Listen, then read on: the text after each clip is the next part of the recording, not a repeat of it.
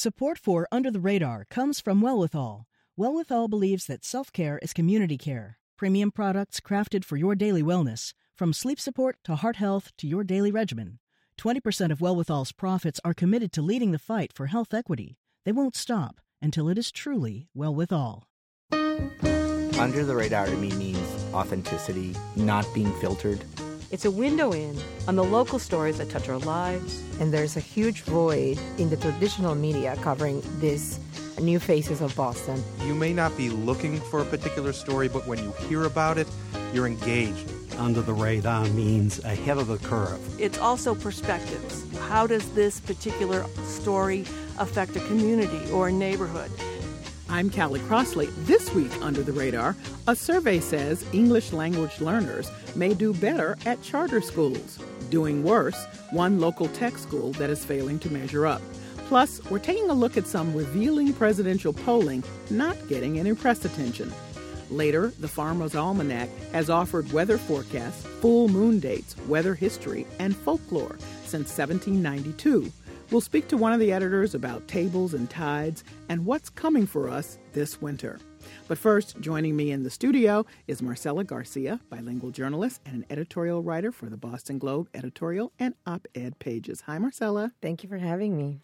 And Julio Ricardo Varela, digital media director for NPR's Latino USA and founder of Latino Rebels website. Hello, Julio. Hey, Callie.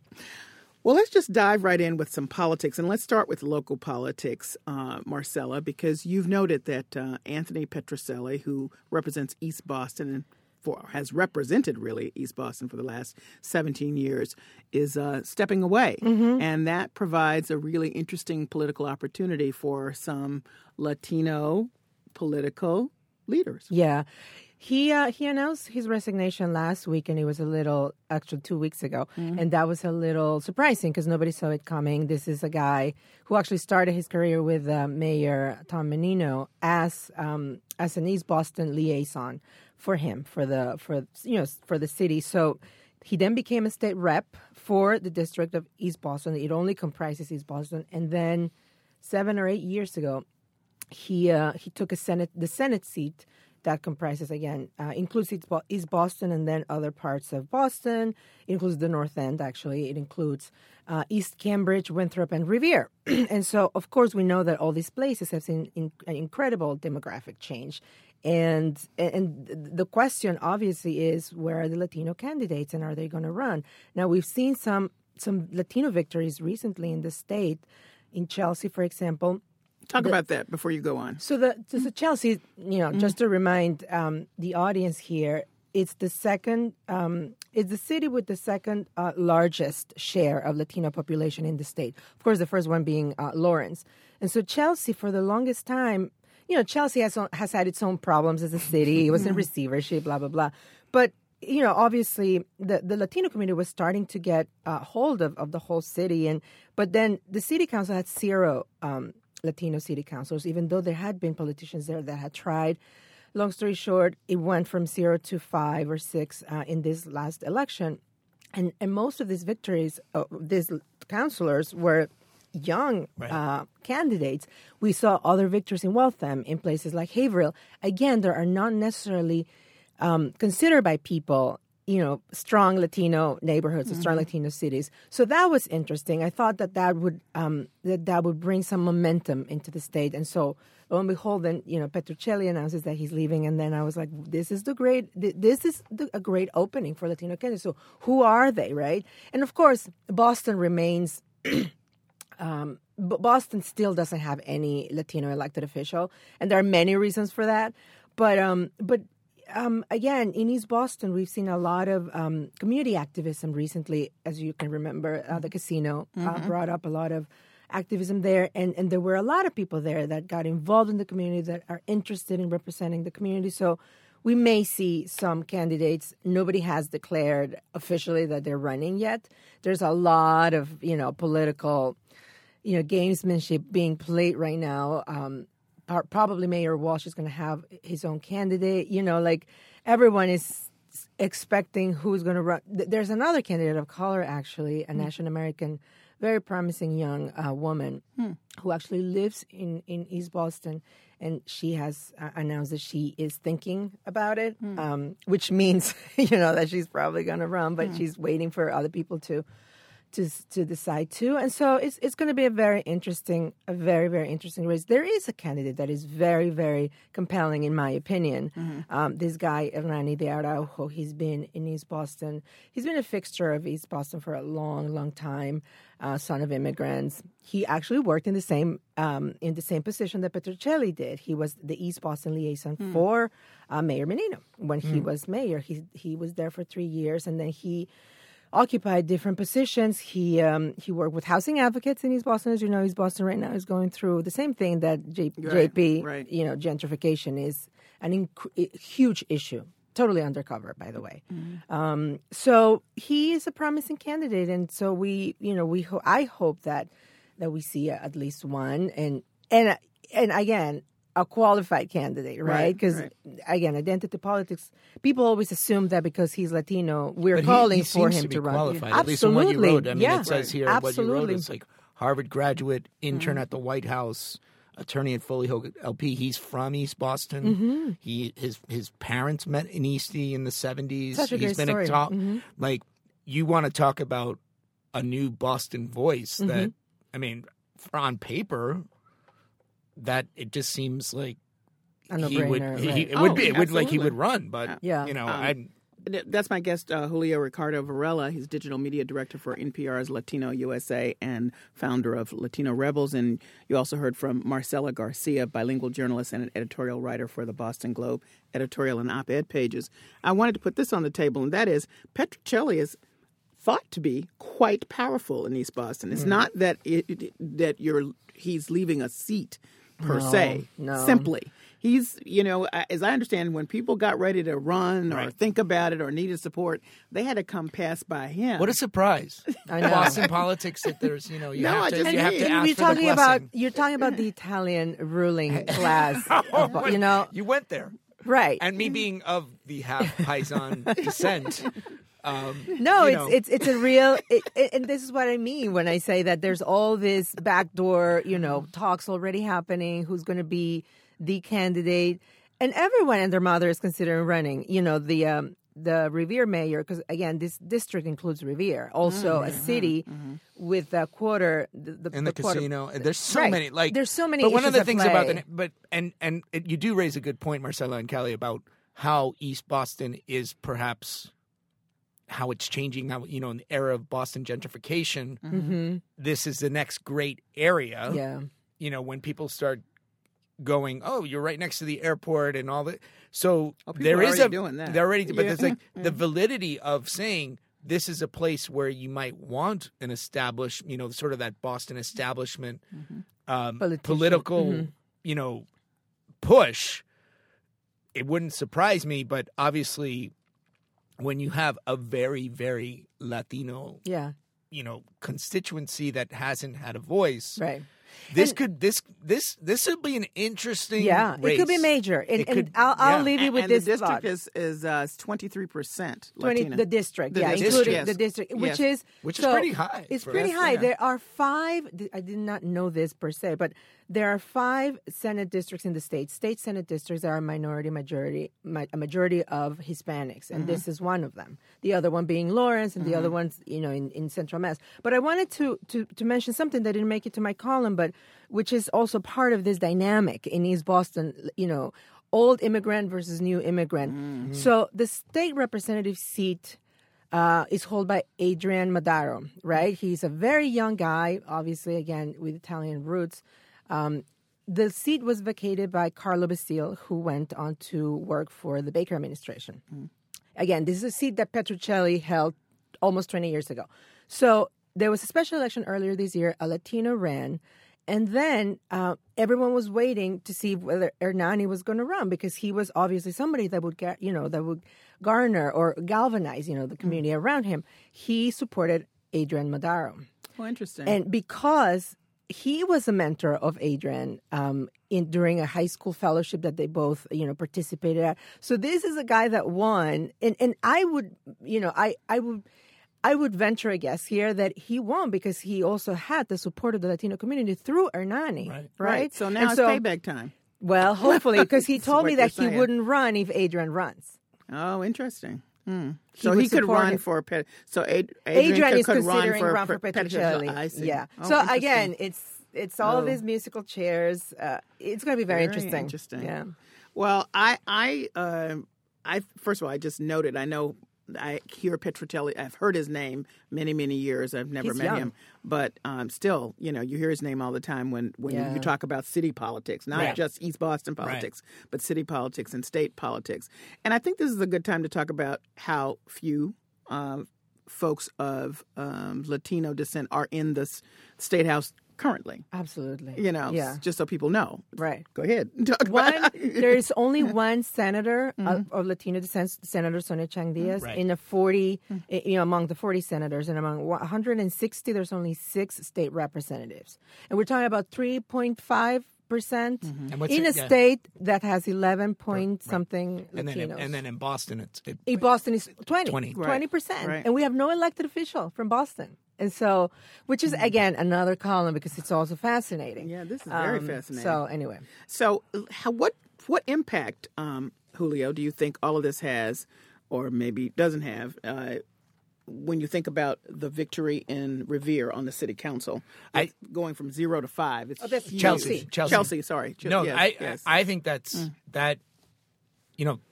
This is how it all starts, right? We have to look at the pattern of Boston and Massachusetts and how political power started, and it always starts at the local level. In Chelsea, to have such a dramatic shift, and especially like Marcela says, all young. They're and all young, which always signifies to me that might not be as tainted. There And isn't not only that, but they have a greater understanding of how politics is. Right. There's this great example, great story of this Chelsea city councilor, not citywide, but it's a district councilor. It was one of the people that got elected, Judith Garcia, 22-year-old girl, born and raised in Chelsea, with a great, great personal story. She was raised by a single mother. This, immigrant worker. She still works in the same factory, that she's worked. Right. She's the oldest, I think, working in that factory. But anyway, has a great, great story. And she won knocking doors. right, and that's Knocking doors. And she got people that had Right. never voted out that voted for her. And nobody expected that. Nobody saw that coming. There was a coalition of Latino candidates in Chelsea that were supporting her opponent. And she Oh, still really? won. Yeah. That is But- very still interesting. won. But I think it's just a general trend and indication of the quote unquote Latino political power, and Right. and one of the things that we do at Latino USA, we've been doing with Maria Hinojosa and the team, is actually looking at these type of stories. So we actually did a story about a city running for a city council in Pasco, Washington, and the young woman was 19, I believe she was 19, 20 years old, and she decided to run because for the very same reason that Latinos weren't represented in, and that's a very that's like 55% Latino, and there was never anyone who was elected. So these type of stories are going to become more and more common, not only in Massachusetts, New England, all over the country. And what you're seeing, and when you hear young, it really is like younger, like second generation, first generation Latinos who are like, we want to be involved in the political process, and I kind of believe in the system. So the best way to do it is to run. What doesn't surprise me, and is the fact that if Marcela Garcia wasn't on the Boston Globe, we wouldn't be hearing these stories. That's another issue here, because what's happened is, by this starting to increase, there is going to be political tension. There's going to be, challenges to the status quo. And when we talk about places like Boston or surrounding areas around Boston, in sort of the metropolitan area and the suburban area, there has been entrenchment. So here we go. Now what's going to happen? It's like this is going to be the first political challenge of the next class of immigrants. And, the last 100 years, the immigrants that were here, the Irish and the Italians and everyone, it's like now they have the power. Now this new wave is coming. What's going to happen? And obviously the State House is not reflective of the Commonwealth. And that's going to create some interesting Well, dynamics. and we can see that city councils weren't either until very recently Exactly. in Right. Chelsea. So, I mean, that's just an amazing thing. Very powerful. I'm talking with Marcela Garcia of the Boston Globe and Julio Ricardo Varela of NPR's Latino USA and Latino Rebels. Because I'm spending a lot of time on this because, as you talked about, Julio, it starts at the local level. And how many times have the three of us been talking about the sleeping giant on the national level? Yeah. The sleeping giant being referring to Latino voting power. And so you've seen it exercised here in a pretty political state already on local levels. And so there will be a lot of attention coming from the outside for even these local races and watching this to see what happens. So I was very interested in this piece that you pointed out, Julio, about the poll taken by Marist. Now, people may recall this was a Telemundo Marist MSNBC poll. And the top of the poll was what got a lot of attention, that Donald Trump was again on top and, continued to be on top. And this, by the way, was a poll taken before he said his latest comments about keeping Muslims out of the country. So he just kept rising, and people kept saying, wow, how can this be? He's saying all this stuff, and yet he keeps going up by a significant amount. Buried in that poll, and it was buried because I had not heard this, was, I think, an upset of what we consider conventional wisdom, which is if one of these white candidates, whichever one of them on either side, gets the presidential nod, and he or she, because it could be a she, appoints a Latino vice president, they're in. It's over. That's done. That's the winning. conventional- that's the conventional conventional wisdom. wisdom. And this is not what the poll says. Exactly. I this is what I do at Latino USA, and I actually wrote the piece, and the headline was like, having Latino VP candidate doesn't matter. And it basically gets to the MSNBC Telemundo Marist poll, which you're right, Callie. The top line was, Hillary Clinton will beat every GOP candidate with a strong Latino majority, and so that's what everyone in the political press goes after. But then you start looking at, question 13 and question 14, and you actually read the results of the poll, and here's what the poll question 13 states, and I'm just going to read it because it says, are you more likely to or less likely to vote for a candidate for president who chooses a vice president who is Latino or of Hispanic background?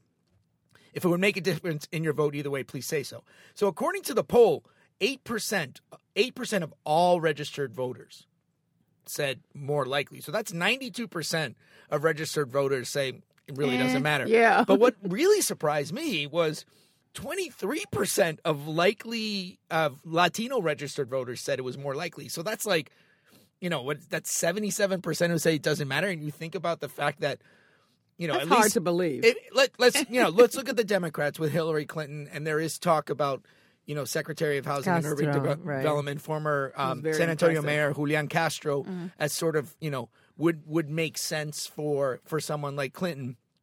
But according to, and this is a Telemundo MSNBC Marist poll, this is not some crazy, wacky poll, it really would make a difference, even with Latinos.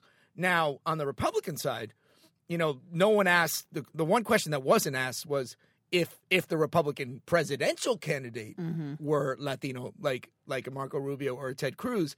So that wasn't asked. But let's say they are not the candidates. And I actually have already gone on record several times to think that Marco Rubio is the presidential. He's going to be the Republican candidate. So that's a different thing. Yeah, I can attest to that. Right. But, Okay. But let's say they're not, and then you're starting to pick someone like a Brian Sandoval, who is sort of he's the governor of Nevada, or Susana Martinez, who's the governor of New Mexico. Even that would mean that it wouldn't matter. So this whole notion of identity politics and the Latino sleeping giant, this type of poll, no one's talking about it. Nope. And that's the part where I was like, I thought it was I was actually pleasantly I was surprised. I'm shocked, by the way, and I have to say, I can't believe that a pride factor was asked. If you drill down, and maybe it's because I just can't give up the conventional wisdom because I keep thinking that's right. Well, the thing about identity politics is that obviously it's always very complicated to write about.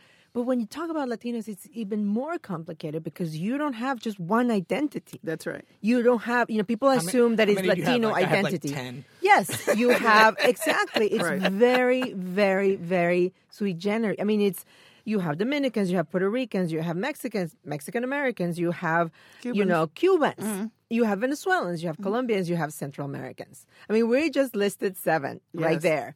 So, then so when you talk about generalizing this type of issues, and then you get responses like this, like you say, you want to drill down. I mean, did people even know what they're what potential vice president candidates they were talking about? Yeah. Because there would be a difference in having Because it doesn't matter who. Absolutely. Yes, And Especially again, we with have Mexican, to. like if you have like a Mexican American Democrat, that's kind of a rock star. Right. Like Julian Castro Julian is Castro, a rock Yes, exactly. absolutely. I don't see anybody like voting if they were asked. Would the presence of Julian Castro in a ticket Good make point. a difference? Absolutely. Absolutely. I gotta believe that. If you ask Yeah. Mexican Americans, right? Yes. Maybe Puerto Ricans in the East Coast, not so much. Who knows? I'm just Right. saying. He's a social media rock star. I know. Well, he is. even, I love even him. I love him. beyond social media, I mean, the man is just, I've heard him in small settings and large. amazing. He is really impressive. Yeah, You no, talk we, about yeah, charisma. we talked. Yeah. We actually interviewed him. Maria interviewed him a couple months ago in Orlando for Latino USA, and part of our Latino Vote series in next year is we're gonna actually have him on. But we asked him straight up about you could be the vice presidential. And the he first, said, "Oh well." and he kind of was like, oh well. Yeah. But the thing about his story, if you don't know about Julian Castro's story, his mom is a Chicana Well, they're twins, activist. for one thing. They're twins, but his mom was a Chicana activist. The mother is amazing. And Maria interviewed the mother like 2 or 3 years ago, and I was actually, when she did the interview, it's one of those stories when you're like, so Maria's like talking to Julian, Maria Hinojosa, and she goes straight for, when you want to get to the heart of a Latino guy, like start talking about your With mother. the mother. Right. And like you could just tell, like he was just Right. kind of like, oh, mommy, like, but he is. And by the way, that's Maria Hinojosa Maria- of Latino USA. Yeah, I keep Yes. that. Yeah. But it was really interesting. But the other thing I want to say about this poll, Callie, because everyone again went with the top line about Hillary Right. Clinton and everything, but all her numbers, I mean, she has very strong. Like, let me put this in context. She has very strong numbers with Latino voters according to the poll. But all her numbers decreased in this latest poll amongst Latino voters, except for Jeb Bush. So when if she's going head to head, if she's going, yes, exactly. Thank you. If she's going head to head with these GOP candidates, and I just want to raise a couple of points that, like someone like Marco Rubio, if it went head to head amongst Latinos, it would be 57% for Clinton, 38% for Rubio, and even Donald Trump, in September he was losing 69-22 to Clinton. And he bumped it up to 27%, and Clinton remained at 69%. So there wasn't, one of the things of this, if people remember the 2012 election, the elusive, Obama got 72% of the Latino vote. Mm-hmm. Hillary Clinton has yet to sort of get there, and her numbers continue to just creep down just a little bit in every little poll amongst Latinos, at least head to head with the GOP. And that's actually an observation that I just raised because when I Don't talk, assume. don't assume, yes, and yeah. when I talk to Latino voters, and when we do these, when we're doing these shows for Latino USA, it's almost like Clinton is this establishment candidate who is not exciting Latino voters as much as, let's say, Obama did in 2008, Well, let me stop you right there, 2012. Julio, because I recall, I have to keep quoting back Marcela Garcia sitting right here in front of me. She told me after 2012 election that Latinos voted by holding their noses Yes. for Right. Obama, that it was not an enthusiastic vote. There was a lot of room in there. So there, it seems to me, Marcela, there's also a lot of room in there the other way then if Julian is on the ticket with Hillary. But on the Republican side, I think it's very interesting that people have a choice between, if you're just looking at Latinos now, Yeah. Cruz and Rubio. Yeah. And this is why we hear Cruz attacking Rubio recently, because Yeah, Cruz is number absolutely. 3 now, Absolutely. and he's going after Rubio with everything he's got Right. to try to knock him out. And these are two very different men Yep, yep. on many topics that people might assume they have similar feelings. Right. Yeah. And we're talking about, Cuban politics in Yeah, Florida. I mean, yeah. these two men are representative of that. Well, semi-representative of that. But to your earlier point about 2012, I mean, this is why it's so important for Democrats that the Supreme Court hears the challenge to the executive orders of, President Obama on immigration, because that is going to have the biggest impact in the race, in my opinion. more than the abortion case or all the other cases that the Supreme Court is going to rule on next summer. If the Supreme Court upholds the the injunction on that's going to have a huge impact on the Latino vote. And people are not, and everything points to the fact that it's going to happen, that the Supreme Court is going to hear it and he's going to rule next summer. So it's just going to get a lot more interesting because Rubio has already said that he's going to roll back the executive orders. And so that, all this that we're talking about, I think it's going to change when that ruling comes. And who knows? And when who we knows know who's going to be in the nominee- race? Yeah. Right. the nominee Exactly. is. Yeah. Exactly. So we'll know then at Yeah. that point. Well, all right. Well, that's much to be discussed in the future. Can't wait to talk about it. Let me go to a couple school questions, school stories, rather. One is about Madison Park High School. Madison Park is the state's technical vocational high school and it's the only one. There are others within the state that are run privately but this is the one that's for the state, that's open for anybody. We know the history. We've talked about it a lot here on this show. It's just trying to survive. And it's, in the last couple of years, certainly have been through a lot of changes of leadership, blah, blah, blah. When the new school superintendent came in, he said this is a priority. Mayor Walsh has said it's a priority. We're going to do it. Well, now the state has designated it as underperforming, which actually, just so people understand, is a good and a bad designation. On the one hand, you don't want to be designated underperforming because it says the school then is therefore not achieving what it needs to for the students there. The MCAS scores are too low.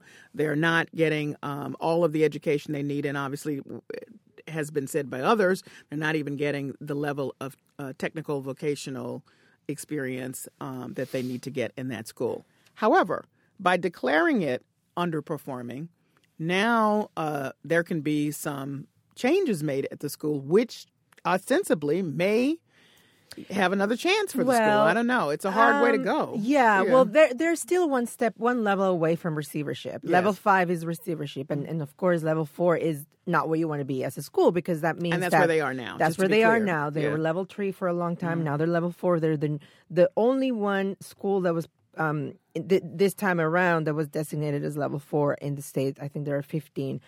The case of Madison Park is puzzling. It defies logic and explanation. Like, I have been looking at this school since August, and I just sit. It boggles the mind. I don't doubt that Mayor Walsh and Superintendent Tommy Chang have the best intentions, but I don't think they're going in the right direction. They want to use this school as a launching pad for the new high school redesign effort, which I think is very, very misguided. Now, the school has a new headmaster, a new executive director. Again, I don't doubt that they have the best intentions, but the school has, this intractable problems. It's a culture. It's institutionalized. So, one always wonders, is it better to shut it down? Is it better for it to operate independently of the district like all the other vocational schools operate in the state very successfully? Yeah. Worcester, who true. President Obama has lauded, he right. went there. The success that Worcester has achieved is incredible. They operate in a very hybrid type of way, in a way, they are part of the district, but they have their own autonomies, right, to do whatever they want in terms of curriculum, in terms of hiring teachers.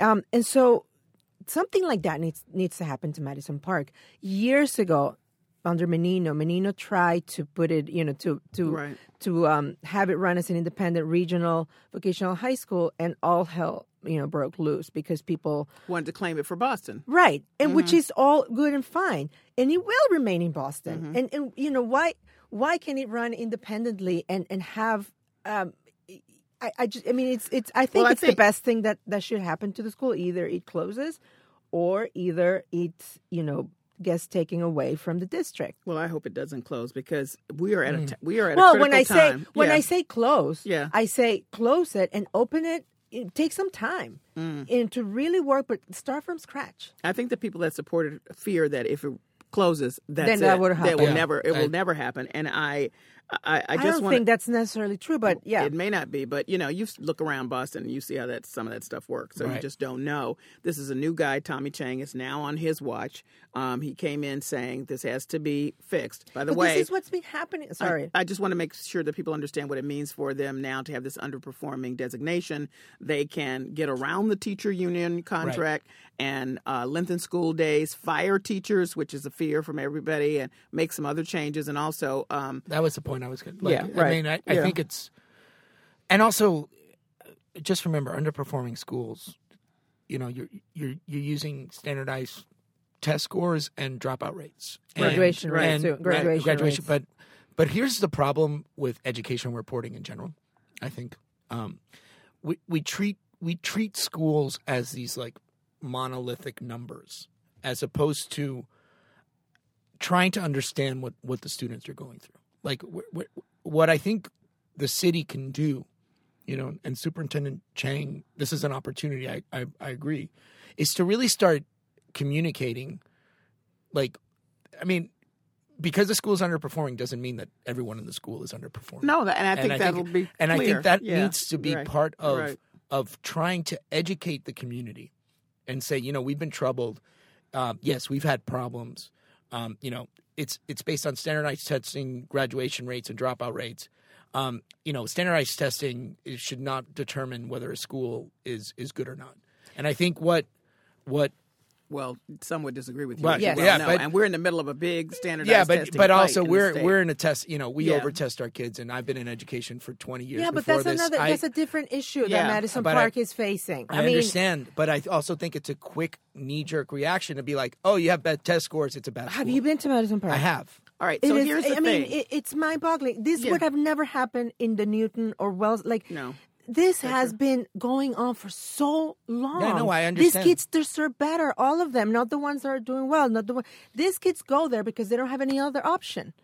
And you know what? They're black and brown. They're looking forward to learning a technology and, by the way, and a career. We got a whole state full of employers waiting to give them livable wages if they know these skills. Yeah. So this cannot go down for many, many reasons. Right.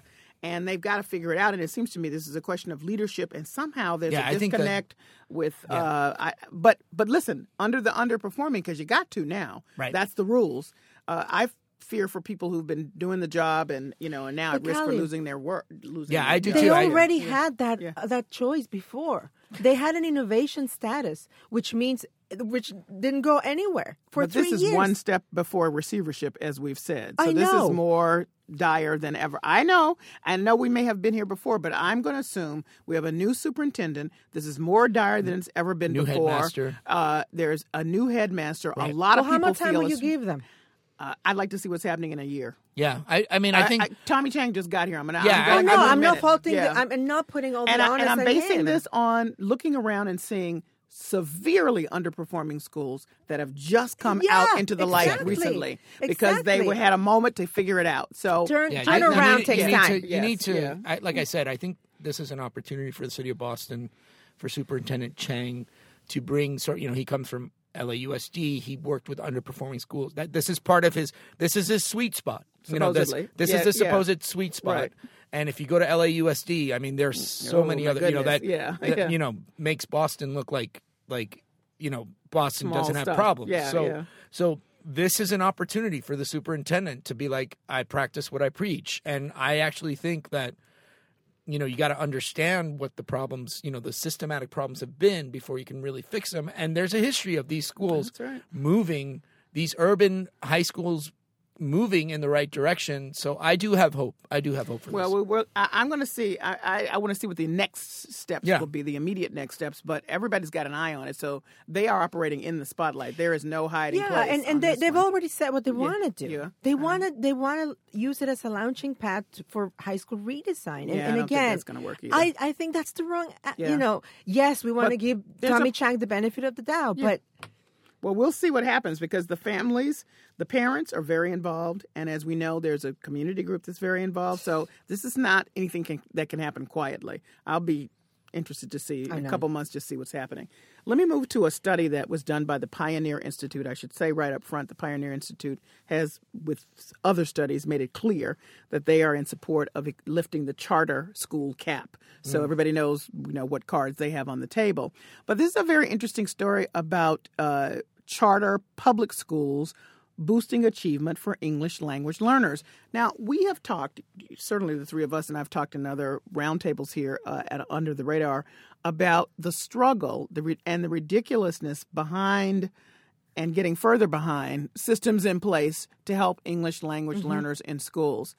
So this is some outstanding news in this way. And I'm not a charter school supporter, I should say. Well, this study, what it did is a white paper. It looked at the experience of 3 charter schools. So it's not a general, they didn't look across the system. They just took, 3 schools, and they decided to dive in and look at what best practices they were doing in order to get these results with ELLs. And so, it's a combination of different things. What they found, longer school days, parent involvement. It's key because they, in terms of ELL instruction, they have the same restrictions that other BPS, meaning that they have to do sheltered English immersion. Right.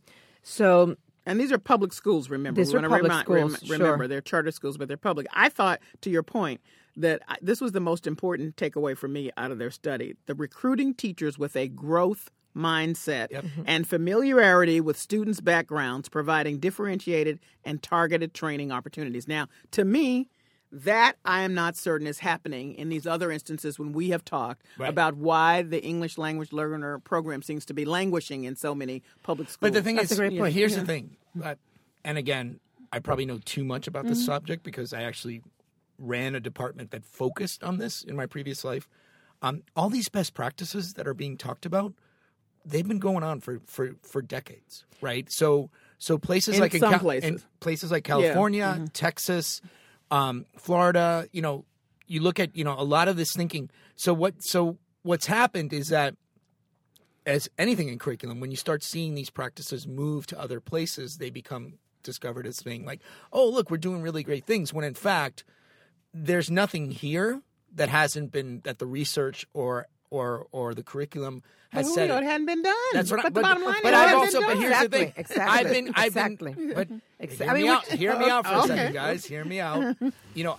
When I was doing my previous life, working on bilingual ELL curriculum in the 90s, and I would go into these districts in Massachusetts, and I would see, I knew the research, and I knew what would constitute a best practice, and it wasn't being done at all. It wasn't being, it just wasn't being done. So what it has to happen is, it's a lot of, it's exactly what they're saying here. It's like, you need to educate the community. You need to understand that this is important, that we need to get, this is an opportunity for English language learners to achieve something that will be successful for them. That growth mentality How of about we like, need to get the teachers in there that I was going to say, how do you hire those teachers for BPS? That's exactly right, and that's How where do we you come hire down it's to. the mind. But you're right. It's Exactly. a growth mindset. It's saying that And here we are, to me, Right. back to the political juncture of Right. the argument about charter schools expansion versus Right. Other public schools, because they don't have the leeway, Right. to do the kind of hiring that they should be doing. Exactly. That is exactly like what's happening in these charter schools, which is now affording a measurable difference in achievement. But the You best know, way you to do know. it has to come from, You're right. People have to speak out, and people have to talk about these results and say, you know what, this whole notion that these young, English language learners don't want to learn English or are not going to succeed in English is a crock. Right. It's a crock. And people need to start saying that. And So let me ask this political question, because it is a political I was just push going to raise now that, to expand the charter school cap. So is there some way, well, now you can look at these schools and say they're doing this, but is there some way in the expansion, which has been my concern all along, when you expand, now what happens? Right, the You're other schools, supposed to be doing all this stuff, and suddenly now we're not doing it. Is there a way for the people who are supporting the expansion to say, we expect what you're doing now to continue to be doing it in some measurable way. Well, So this would be part of it. What about the people that are anti-charters? And I'm going to refer here to the union. Instead of fighting the union, the charter expansion, why don't you spend more time looking at these issues at your teachers, and why are they not performing well with ELLs? Well, that's a good question too. Well, there's a lot of points. All going to be on the but table. But it's all cultural. As the It's vote comes linguistic. up I and all mean, of that's that. been an ongoing I issue. know. When the fact is, like, these kids are seen as quote unquote different, and they're not seen as It's learners. political. This It's is all why political. data means something. Yep. So, This is huge.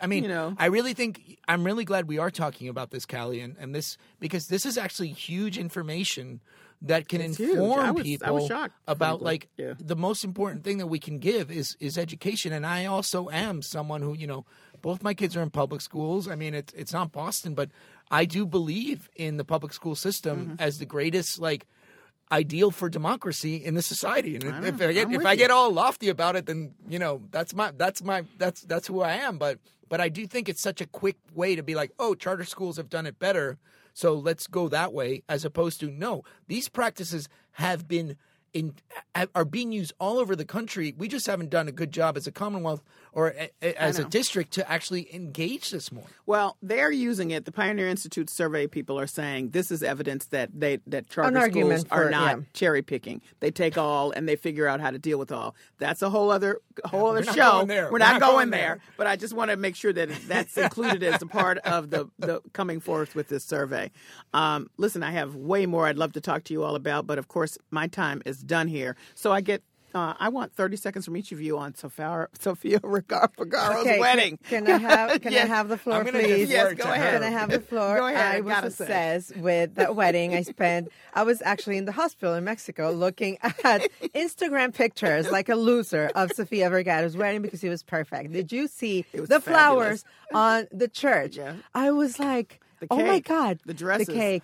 The dresses. I And have a she's question. gorgeous. The dress I didn't really like that much. Oh, I like the dress. I didn't think it was. She's so pretty. I know. She had on Are we- fire. are Oh we my done? goodness! Are we No, done? and then done. you see Yes, the videos of we're people. almost done. Did you see the videos of I her did. dancing with people? I did Jorge, see that. oh my God! And I'm saying this in this context because this is just as important. She is one of the most powerful women economically in Hollywood. She's number 57. How much does she make? I don't know. She's 57? She's number 57 Wow. on the Forbes most powerful women in Hollywood, and she just got her Hollywood Walk of That's right, the Walk star. of Hollywood star Amazing. thing.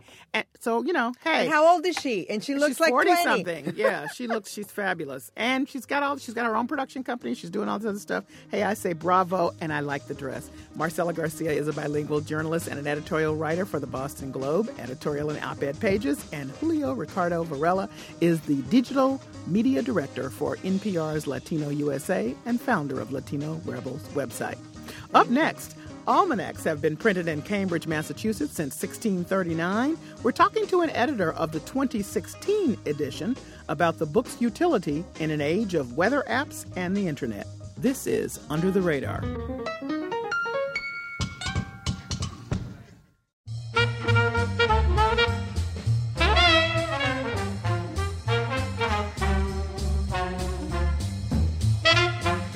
I'm Callie Crossley. This is Under the Radar. And now for the part of the show we call Lagniappe. That's Creole for something extra. The holiday season is in full swing. Days are getting shorter, coats are getting longer, and winter is, as they say, coming. Since 1792, people have turned to the Old Farmer's Almanac for weather predictions, tips, tricks, tables, and charts.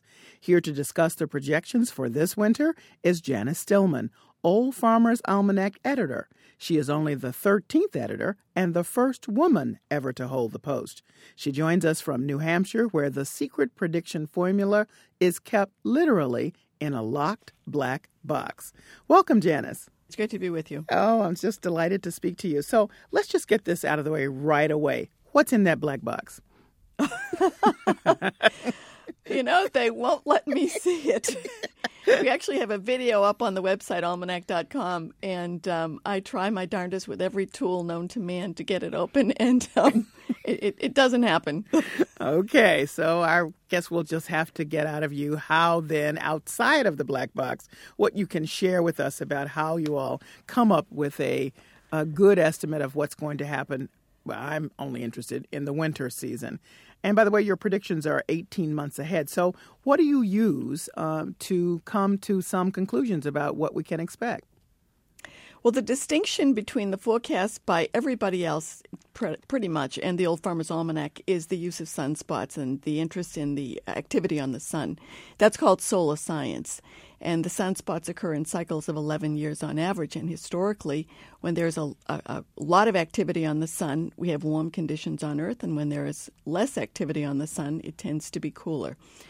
And then we use climatology, which means we look back in time to see indeed when those cycles occurred and what were the conditions on Earth that correspond. And then we use meteorology, which is the study of the atmosphere, including the ocean temperatures. We hear a lot about that these days, the jet stream, the land temperatures, and a variety of other things. Well, it sounds a bit like what weathercasters, the ones we see on the Weather Channel, say they do, but I know there's difference. Okay, yes, okay. Make it clear.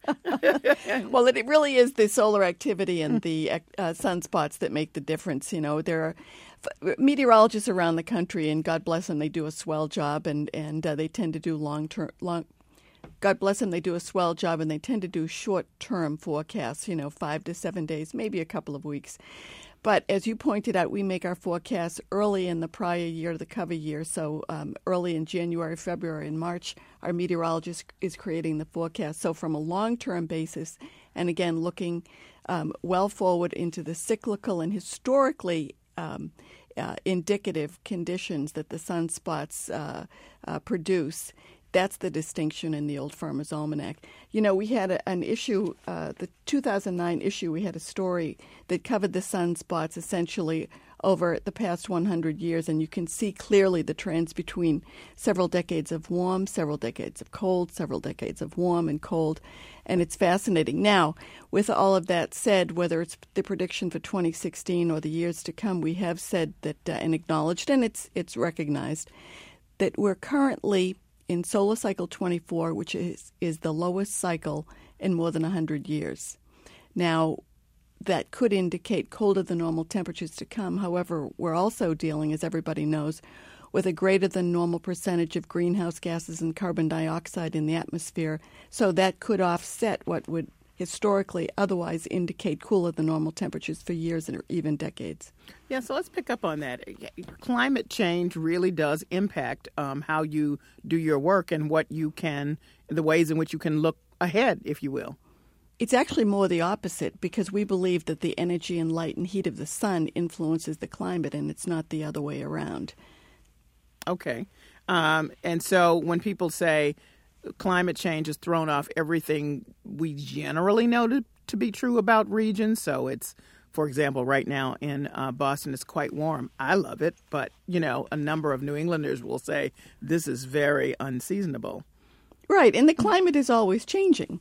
So we have to keep that in mind, too. And, as I pointed out, over the past 100 years, and in fact, over several hundred years, if you look back and study the solar science, you can see these swings of colder than normal, warmer than normal, colder than normal, et cetera. And there's a pattern established. And I'm not a solar scientist. I can't break it down, but I know there are several cycle periods, not just the 11 years on average of the sunspots, but up to even 400-year cycles that solar scientists study.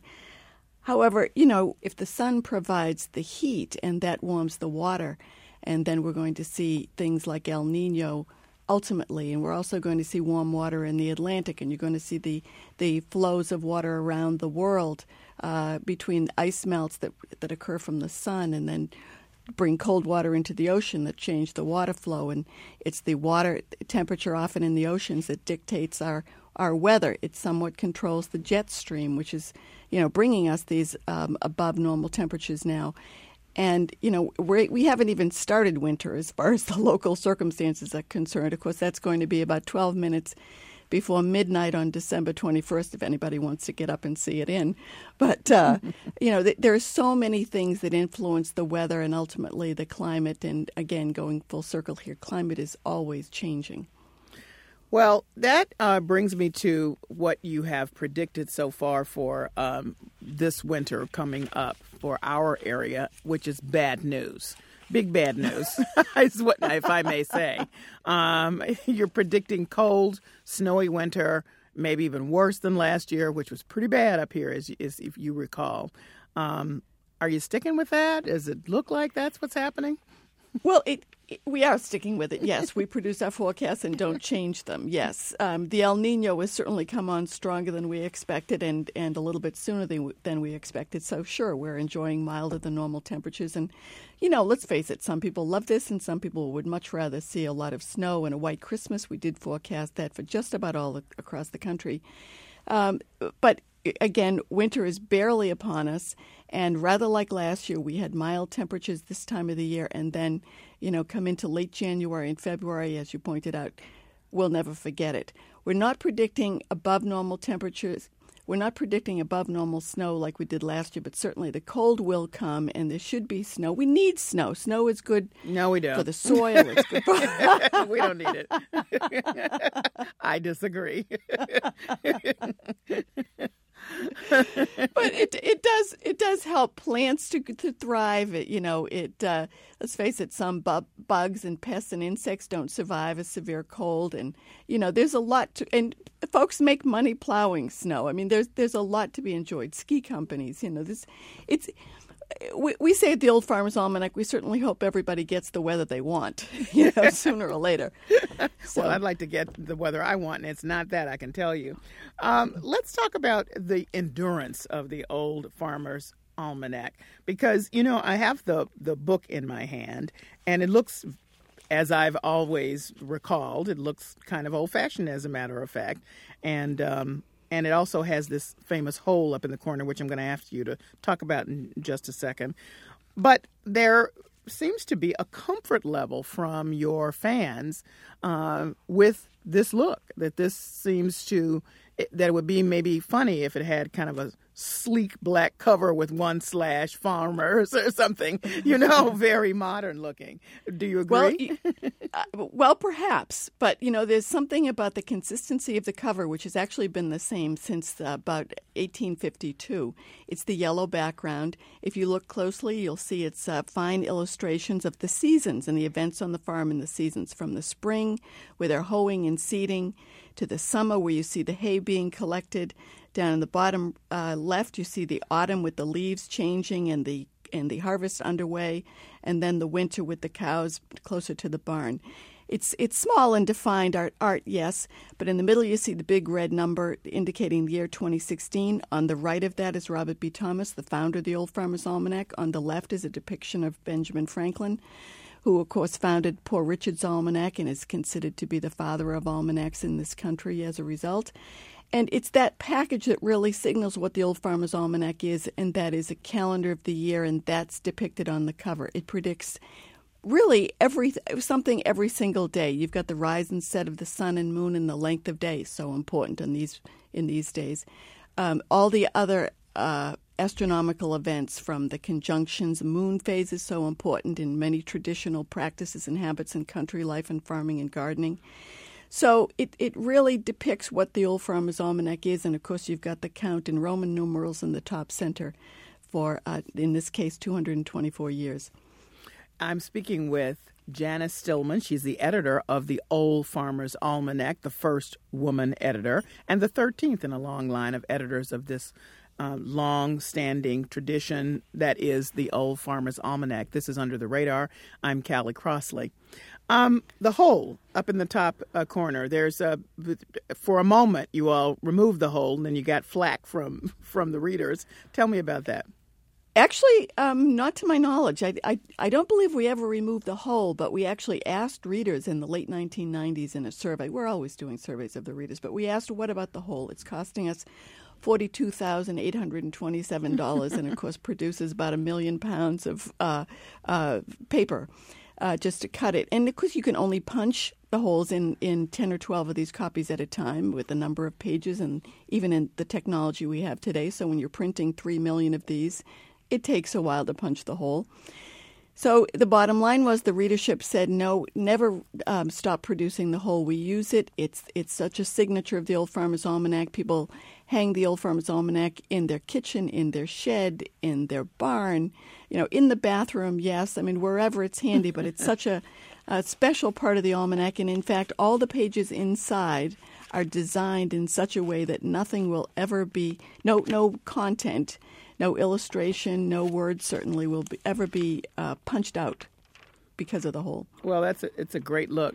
Now, you are online as well. You know, we think about these days of everybody being online, and you might think in a broader sense, hey, this is the Old Farmer's Almanac. We've just described this sort of old-fashioned publication with the hole in it, but yet you're online as well. So how do you make it all happen, being online, having the book, and in an age of weathercasting and people getting 24-hour weather?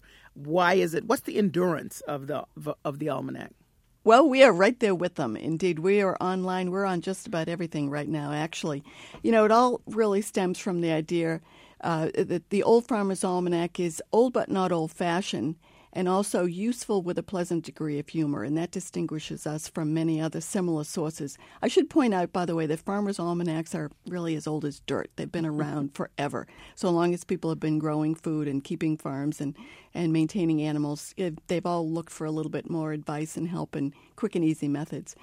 We bring all of that to the print edition, which is also available for virtually every e-reading device imaginable now, both on our website and through all the other sources that you buy those things. Our website, almanac.com, is immediately responsive, fully mobile, and folks can get access to that as a website or, let's say, a mobile source. What else? We have podcasts. I mean, we're there with everything. We produce an Old Farmer's Almanac for kids every 2 years. It's an undated edition. 8 calendars every year for wall and desktop and box calendars and like that. So you respect the history, but you're here now. You're in this space every now. Bit. Yes. Oh, yes, yes. We support all of the interests and enthusiasms of folks who would be interested in the core Old Farmer's Almanac, the calendar, the farming, the gardening, the humor, the anniversary aspects, the recipes, because when people grow things, I want to know what to do with them. How can I enjoy this most? And certainly, of course, yes, the weather and the astronomy, ever so important these days, because isn't it so interesting on a clear day when we can look up and we see all of those stars, occasionally Venus, or with a tool like telescope or even binoculars sometimes, Mars or some other planet, and certainly the moon. The moon is so important to the best fishing days, best days to plant, the best days for so many things, quitting smoking, starting a diet, cutting your hair. It goes on. The Old Farmer's Almanac is a true calendar of the heavens, and in that regard, really is a tool for everyday life, everyday use. And it celebrates the rhythm and glory of nature from sunrise to sunset, moonrise to moonset. And it really is just a touchstone to the natural world, to the life we live 24/7, yes, but in a way that's okay online if you want it, but is just around us all the time. So the final question, which is the important one, how accurate are you? So maybe I can hope you're not accurate and I don't have to look forward to this snow and ice you're predicting for 2016.